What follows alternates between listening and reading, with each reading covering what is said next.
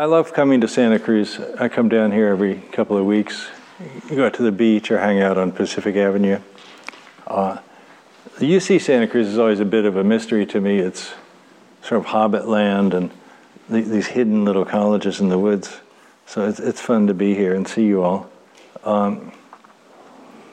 There's a couple of things I want to talk about today.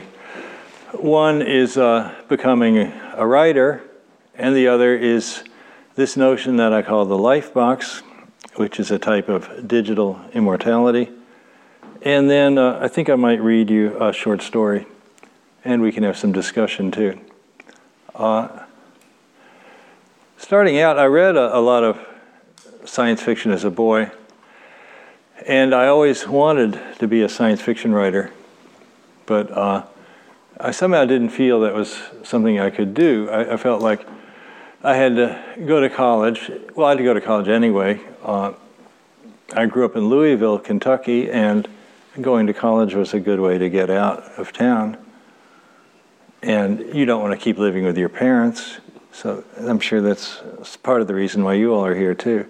And then I majored in mathematics. For something about my mind, the way it works, I didn't find the mathematics difficult. I had wanted to major in English, but they gave us these long books that I didn't want to read. Like, I don't know, Tom Jones or Pamela, or these really corny old English books. I couldn't deal with them.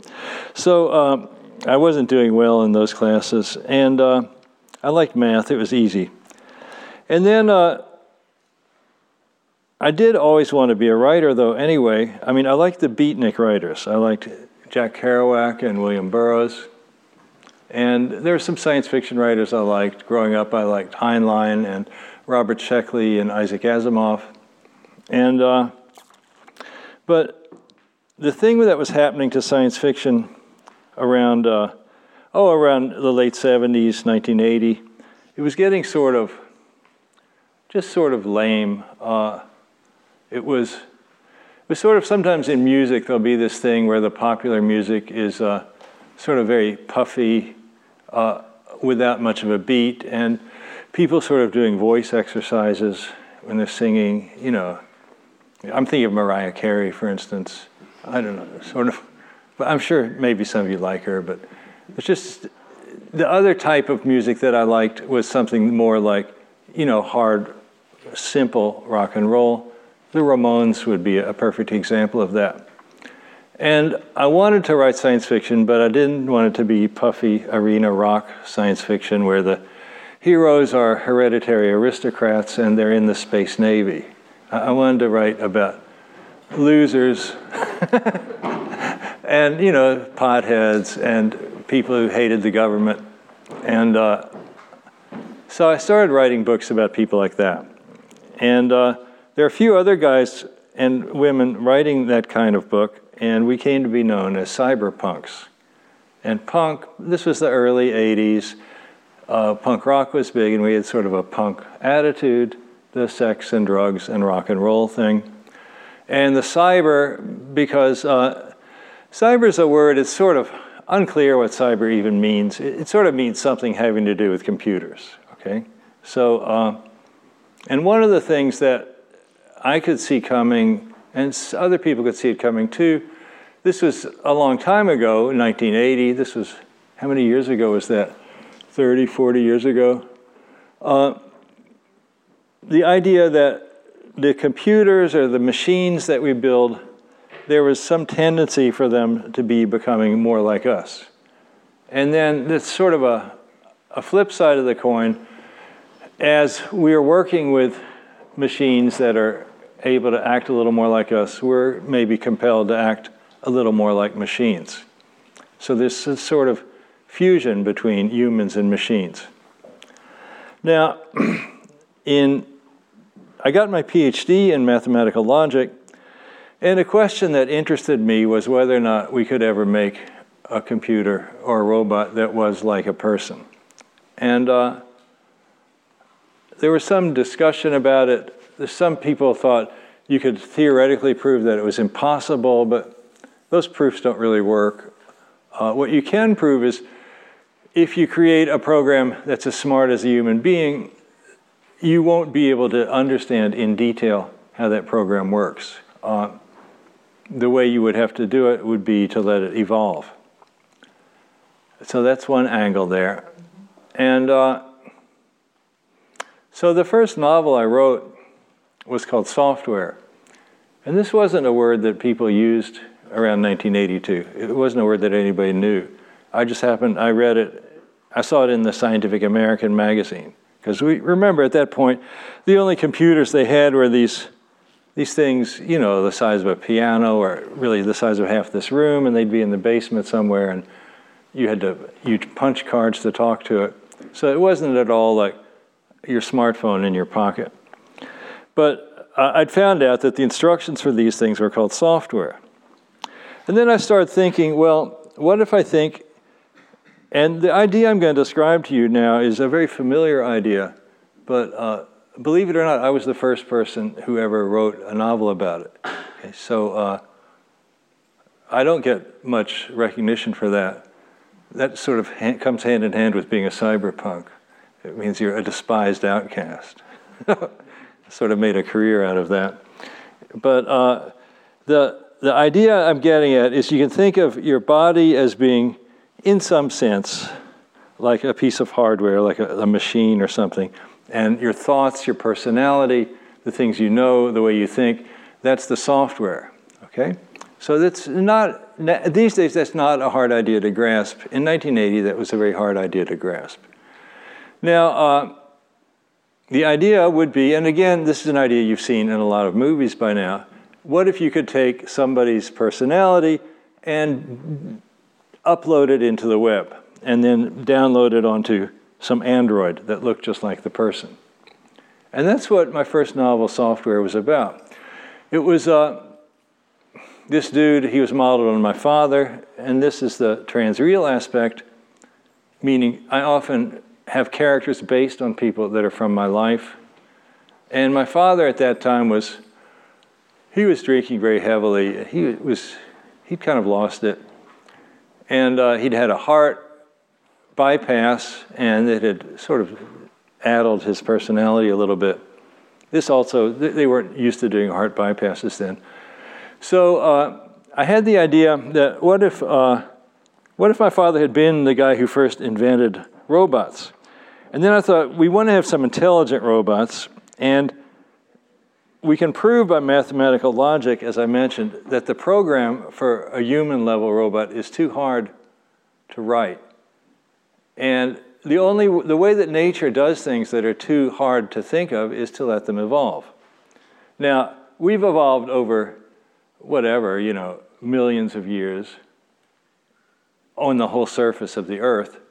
So the odds of evolving an intelligent brain inside a chintzy little computer on your desk in a week, not that great. But something that is happening, depending how closely you pay attention to science news, there's this thing that Google is now doing. They're, in a way, using all the computers on the planet as a single network. So they've got a really big computer. And they're using a new technique called deep learning, which is a way of evolving a program. Now, deep learning used to be called neural nets, and they already use neural net program in the post office in order to read your handwriting. In other words, if you handwritten envelope, they've got a thing that's going to scan it and read the writing.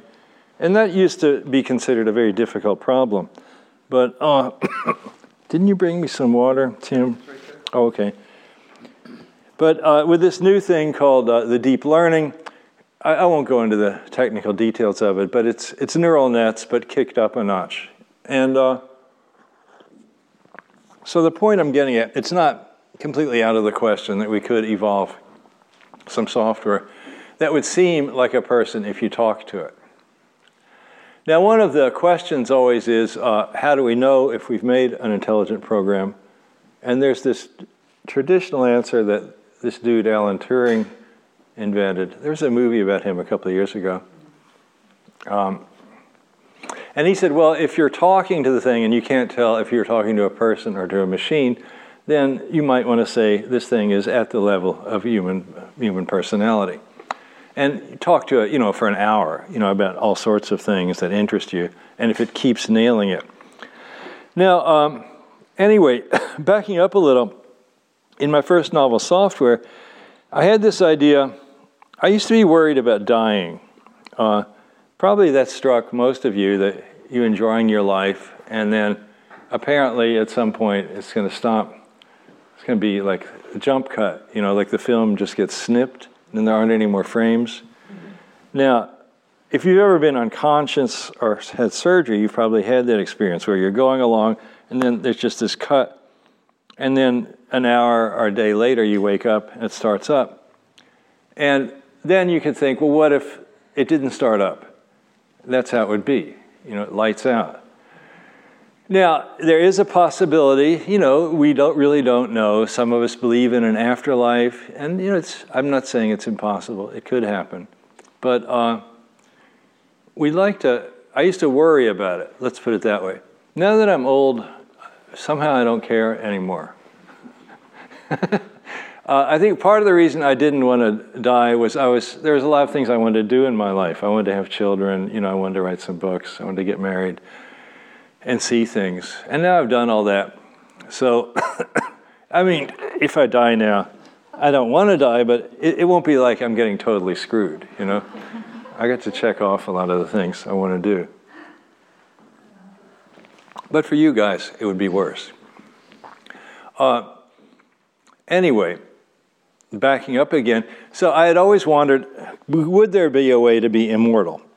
Now, one sort of halfway way to do it is this thing that I talked about in Software, and that I sometimes use the word Lifebox to stand for it. And the idea here is, suppose I could get all of the memories out of my brain. Suppose I could extract all the software. And for the moment, we'll just worry about the data. All the thoughts, the emotions. The actual operating system of the brain, that's a harder problem, okay, to make something that can think and reason like a human. I don't know why my voice is screwing up. But we'll go ahead and won't worry about that one for the moment. The operating system, we'll get that with deep learning using the Google Planetary Computer. But the thing is, how do you make something that is like you? Well, you get all the things all the things you've ever thought. And in my novel Software, the way they extracted that was to cut the dude's brain up.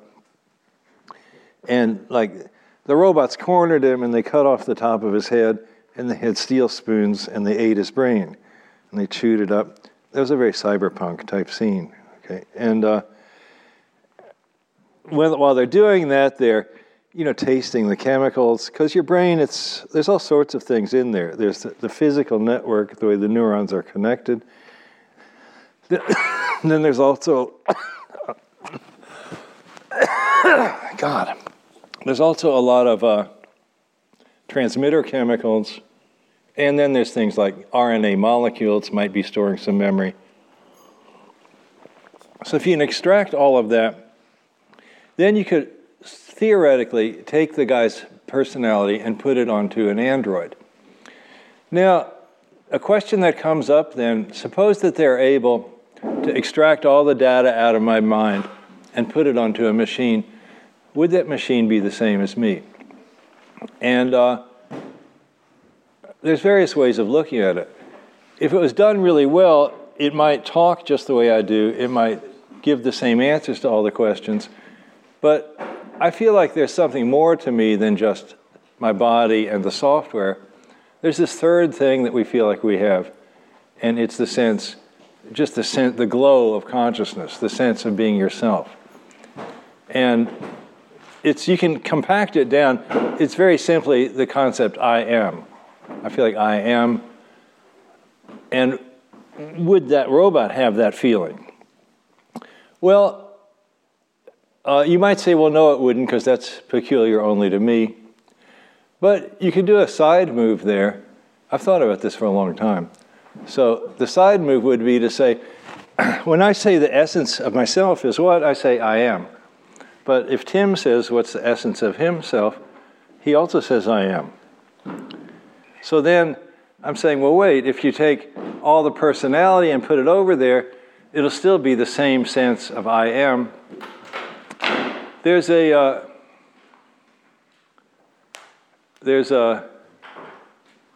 Zen saying, they would say something like, does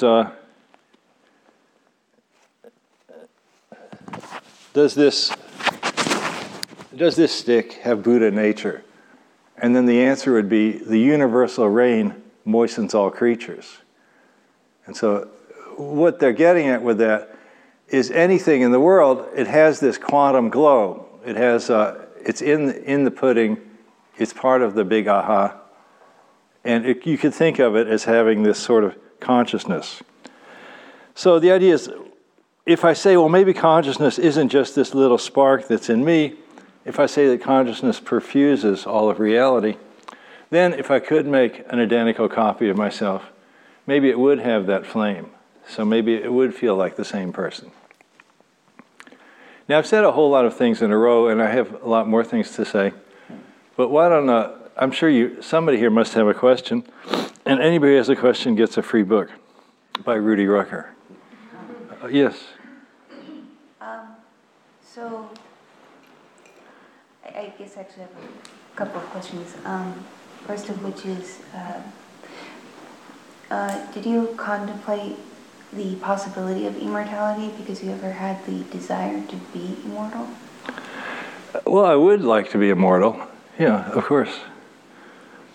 And then, I guess, do you think it would be required for it to be like a complete transfer of consciousness, like from organic to cybernetic, for the individual to continue growing? Because, well, as a part of being human, we continue to develop, we continue to learn, we continue to make connections. Do you think that would be a requirement in order to, for it to be a continuation, instead of just being you at one certain point, being transferred, and then you are at okay. I think what you're saying is there could be different kinds of immortality. I mean, the kind that people really, given the choice, they would say, well, I would like to keep on being in a human body, but I also wouldn't want it to get hella old. You know, I'd like to be in a nice 30-year-old body for the rest of eternity. That's, probably the best option. And then these other things, these are like plan B options.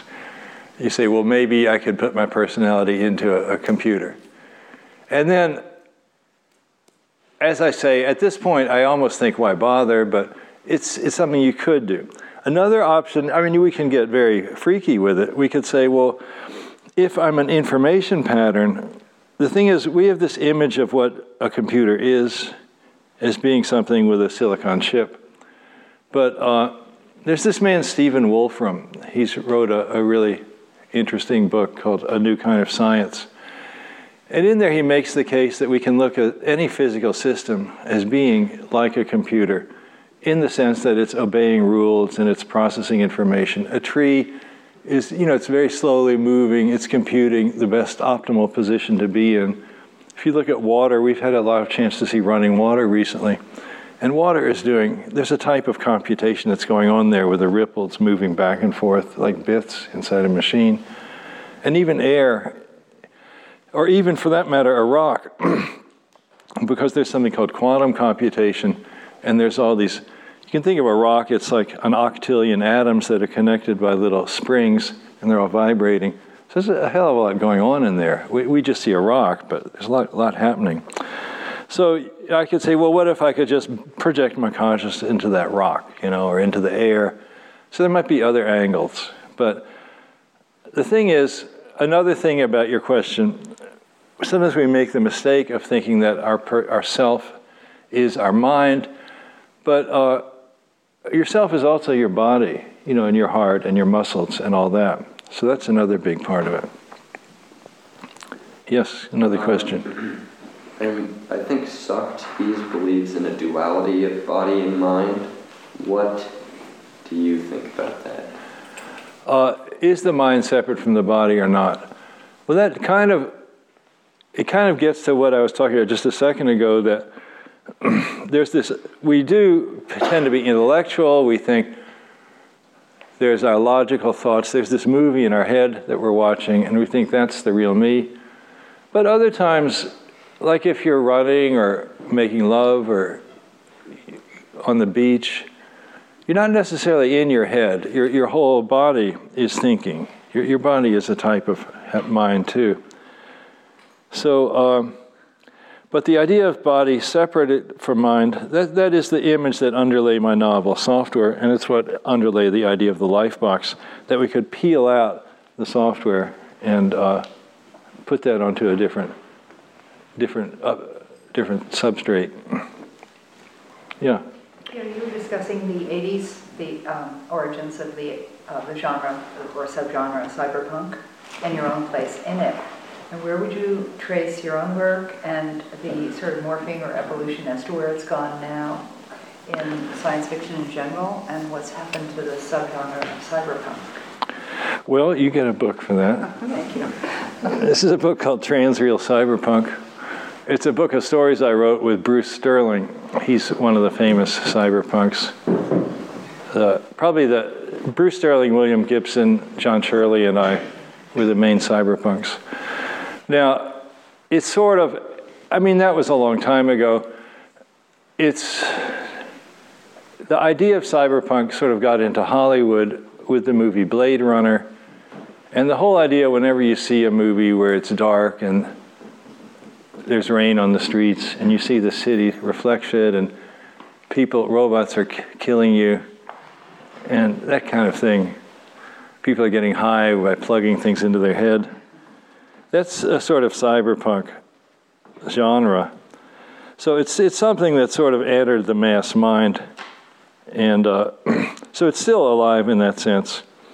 But it's sort of spread out. It's not particularly that a lot of new writers are writing cyberpunk.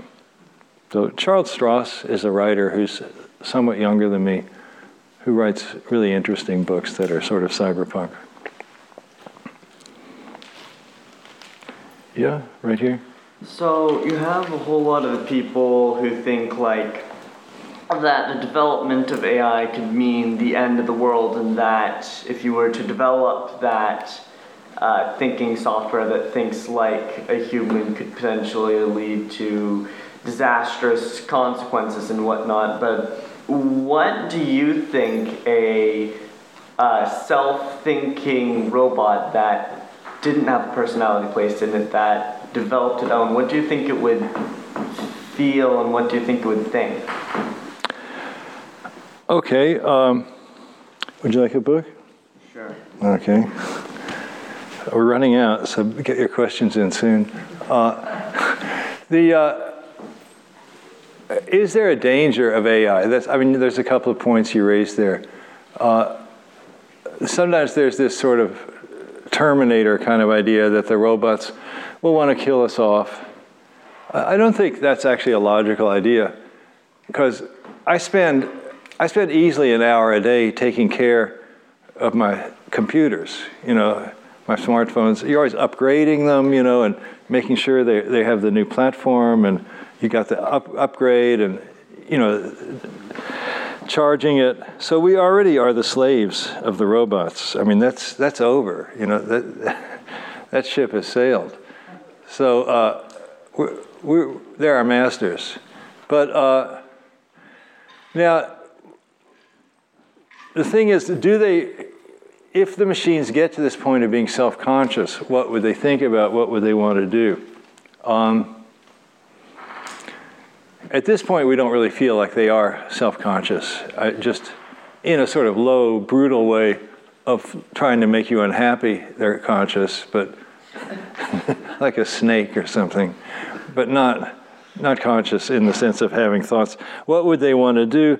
Well, generally, if things happen in an evolutionary way, what drives evolution it's the things that manage to get the most copies of themselves made. So they would be wanting to promote themselves and get you to make more of them.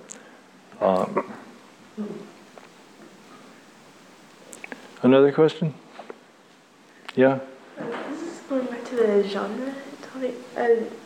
The way you describe cyberpunk, it kind of seems different from science fiction, so I'm kind of confused on what's the difference. Between cyberpunk and science fiction? Yeah. Oh, science fiction is a big field. It's there's all sorts of things that are called science fiction. I mean, we've got Star Trek, and then we've got Asimov. We've got Generation Starship stories. There's a new space opera about taking ships to other planets. There's time travel books. So it's sort of a really kind of a large range of things that are science fiction. Lots of TV shows, lots of movies. And cyberpunk was one particular kind of science fiction. It wasn't like it was all of science fiction. And in cyberpunk, the emphasis was on near future, something that would happen in the next 10 or 20 years. And it would be usually about people's interactions with robots or with artificial intelligence. And generally, the characters would be disaffected members, sort of like punks, so a little bit like that. Like there's a TV show now about a guy, I forget the name of it. He's a hacker and he's always trying to... Mr. Robot? Yeah. That's a sort of a cyberpunk show, yeah. He wears a hoodie. What more do you want? Okay. Yeah, Black. Yeah, I was reading your short story, Soft Death, earlier today, and I was wondering, you introduced like this concept of like the spirit not being able to like move on because like the mind had a copy of itself. So I was wondering why you did that, because like as you said earlier, you think like the spirit idea is possible, but you don't necessarily like believe in it. So I was wondering why you like included the concept of like the spirit in that story. Okay, you're talking about my story, Soft Death. Yeah. In there, there's one of the things in there, I'll give you sort of a longer answer. One of the things in there was the idea that would you extract somebody's software? The easiest is if the person is a blogger or somebody who's an author, and you have all this huge amount of text they've written where you can kind of get stuff out of there. And for the purpose of that story, I think we had somebody interviewing the character and just asking him whole lots of looking for word associations, saying words to him and what does he say back to them, or putting electrodes in his brain and seeing how he responds to certain words. Now, in that story, they ended up making a software model of the guy, and he was inside a big computer. And he didn't like it because all the other people inside that computer were jerks. You know, it's like you're in a dorm with, it's all EE majors, you know, or something, I don't know. But, or people that you don't want to hang around with. Not that I have anything against EE majors at all. But, I'm sorry, was it me? What's the electrical engineering. Electrical engineering? You can't have geek without EE, you know. So, and then, but for the purposes of that story, it's like you want to have some sort of twist at the end. And then the twist was that, ordinarily, if you die fully, in that story, as I imagine, if you totally die, then you sort of shoot out of your body. There's this sort of spark of energy that goes up into heaven, and then you get into something bigger. You know, it's sort of like a religious idea of the afterlife. And then in that story, I was saying he got stuck because he had enough of his mind left in this sort of kind of purgatory-like boring world where you really wouldn't want to live inside a computer for an infinite amount of time. Because sometimes in movies they'll say, well, you could go into virtual reality. But the thing is, if you're honest about it, virtual reality always sucks, you know? Because, I mean, if I look out the window here, I look at how gnarly and incredibly beautiful the trees are, and then if I go look at them, there's little bugs on them, you know, and everything has so much detail and is so rich. And if you look at, like if you're in some game world, I mean, you'll see something that looks sort of like a leaf, but if you zoom in on it, then there's always, you're just looking at some triangles, you know? It's just another triangular mesh. So it wouldn't really be satisfying to be inside a computer world forever. So that's sort of what I was getting at in that story. You get a book for that question, though. Come up and claim your prize. Oh, you already got one? Yeah. Okay, just one per customer, yeah. Well, let's try somebody new. Yeah? So, obviously, like, AI is kind of considered like a holy grail of like computer engineering and stuff. But along with the idea of AI in every like book and movie it's ever been made in, there's always like the fear of they're the next step of evolution, and then humans fear them, and then they destroy humans.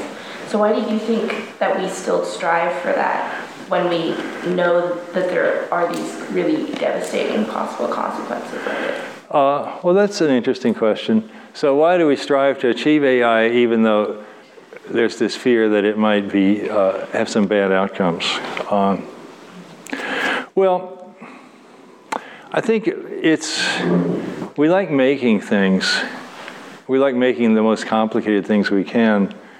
And so the most complicated thing we know is people. So there's this sort of drive to do it.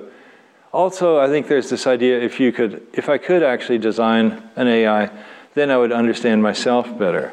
And I might then be in a position to tweak things about myself that I don't like very much. Now, whether we should have a fear of AI, I'm a lot more scared of humans than I am of AIs. I mean, I know what humans are like. I mean, we're the ones who do the massacres, you know, and all that stuff. But then there's this sort of notion, again, the Terminator idea of these implacable exterminator type AIs.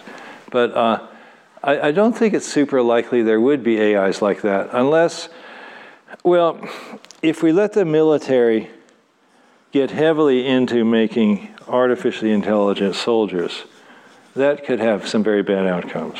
Because then those things could go rogue, you know, or people could, somebody could start making lots of them. It would probably be a person who did that, you know, but they could be a very negative tool. So certainly you need to be careful with it. We already are. Drones already don't know how to make choices. Well, yeah, the drone thing. But they're not AI. Well, usually you have a pilot. Some guy who's really good at video games is sitting in a room in San Diego running the drone. That's a weird job to have. Would you like a book? Yes. Could I have mind tools? Can you have mind tools? That's hers. I'm a math major. Oh, you're a math major? All right, you need that, yeah. Well, should I go on or one more question? Couple more questions? I already did you too. How about you there? I have a question about your stories. Yes. So besides the like Lifebox and Soft Death, those are the only ones that I know. What was your like favorite that you wrote, or like the best topic that you think that you made relevant? What are my favorite topics to write science fiction about? Like of your stories that you have written, like Immortality. Well, I think I mentioned that I majored in math. So I've always liked stories about the fourth dimension. That's this sort of mysterious idea that you've probably heard the expression fourth dimension, but what it means is sort of this rich science fictional thing you can get into. I also there aren't very many science fiction stories about infinity. And one of my first novels was called White Light, and that was about infinity. And I picked the title White Light because of the association with LSD. Not that I was somebody who was taking LSD a lot, but it just was a cool phrase, white light. And the guy goes to a mountain that's infinitely high, higher than infinity.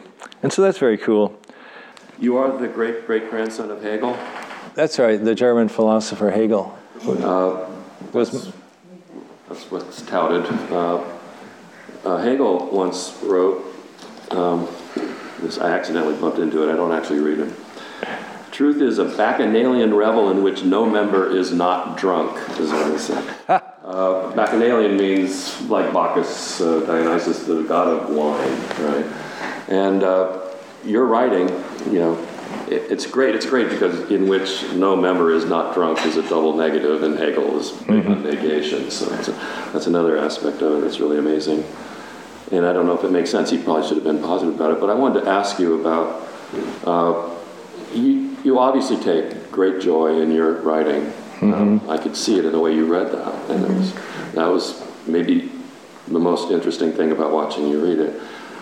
How important it is, let's talk a little bit about being a writer and how important it was for you to decide to go there. You're not, I don't think of you as a math professor who writes on the side, Well, writing was really my main thing.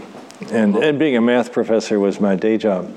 I taught at San Jose State for 20 years, 30 years. And initially I was going to teach math there, but then they said, well, you can teach computer science if you want, because we don't have anybody to teach it. This was in '86. There weren't a lot of people with degrees.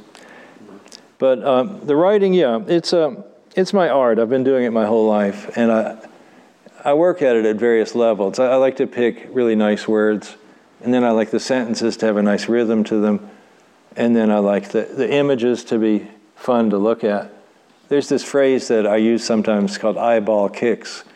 It's an old expression that cartoonists used to use. It's like things that are, just zapping your eyeballs or your mental eyeballs. So I like to have lots of those.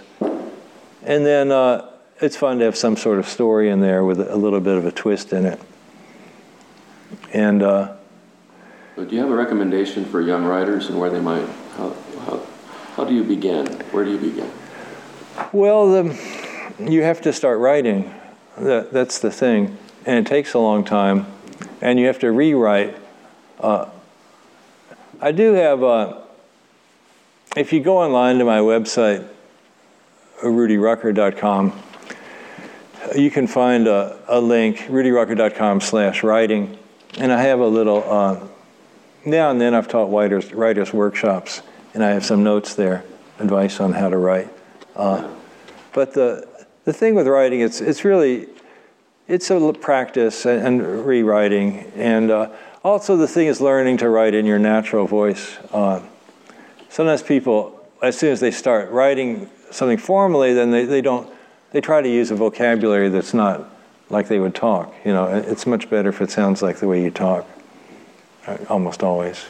In our book, The Technical Reader, some of you have, you're mentioned a couple of times in that book. And in one case, it's in, a woman named Kramer wrote it. I can't think of her first name. Anyway, I can't think of her first name. But she mentions, she's quoting someone else, Ben Hart, who's also a thinker about sci-fi. And he's really into hard science fiction and making that distinction. And she's really making that distinction about hard science fiction and talking about other science subgenres Ben Hart says they're deboned. They've taken the science out of it. They're not as intense as they should be about the hard sort of subject matter. Instead, they go off toward mainstreaming, let's say, something like that. So what do you think about that controversy that there seems to be in the genre about who's pure and who's not pure, which is always true of every genre and everything. It's always arguments about purity and all of that. Well, I think, to me, it's important, and this is something a lot of so-called hard science fiction might lack. I think it's important to have characters that are like actual people you would know, that are, they have a kind of a rich personality, and they're sort of funky. I always try to create characters that you're sort of curious about what they're like, and to give them emotions and so on. So that was a weakness of, there's, certain kinds of, I don't know, like sometimes the characters in a movie like Star Wars or even Star Trek, they tend to be a little bit thin, the personalities of the people there. There's certain quirks they have, but there's not this free sense of having a rich personality. And so I don't think it should be just all about the science. At least that's not the kind of science fiction I like to write or read. But on the other hand, I do think, I do like to have some actual there's different levels of putting science in. You can learn buzzwords, like I threw in some buzzwords here, so it sounds like science, even though it's all bullshit, but it sounds like it might be true, So I like to do that. But one thing before I can tell that we're almost done, I want to get a picture of you all. I want to ask you, I did notice in that story the teleporter moment, and you talk and everybody should read the website and look at this stuff. It's really interesting. It's quite a resource. And smile while you're sitting there. Right. And you talk about tropes of science fiction. A trope is a common way of exploring an idea in a particular art form. Yes. And you mentioned gnarly, and I think that's one of your tropes, to tell you the truth. And I would say teleporting is probably one of something you think is one of the common tropes of science fiction. In other words, it tends to come back to things like uploading the consciousness, things like that. So maybe a moment about that. Well, there are these certain things that science fiction writers write about over and over: time travel, artificial intelligence, telepathy, teleportation. And why do we care about these things? Why are we so obsessed with these things? Well, if you look at fairy tales, you'll actually find a lot of those things in there too. I mean, there'll be like the magic cloak that makes you invisible, or the magic shoes that can let you fly from one place to another. And I think these things, they sort of represent, I've always felt they, to some extent, represent things in our real life that we would like to have. I mean, we all want to travel more, but it's so hard. And teleportation is this sort of dream of having it be really easy to travel from one place to another. Just snap your fingers, and you don't have to go through, you don't have to get on a plane, such a hassle. And telepathy has always interested me, because that's this sort of dream that people would understand what you're saying instantly, And the way we communicate is really pretty strange. I mean, we make noises with our bodies, and somehow we've learned this system, so that supposedly sets up, the person then decodes that and does something to their brain to produce an internal pattern that matches your mental pattern. It's odd. I had that famous question, would you rather be invisible or fly? This is a famous question that, they ask people, which would you prefer to do? And also, of course, teleportation obviously brings up a huge immigration issue, to tell you the truth. What are we going to do about that? You can't have a TSA on a teleporter. I mean, it's going to be very, very interesting to see where that goes. But so that question, you should keep that in mind. You should answer that question for yourself, I suppose. But anyway, I was just interested in how you deal with those things. Now, how about publishing? What's your recommendation about that? Briefly, really. It's hard to get published. There's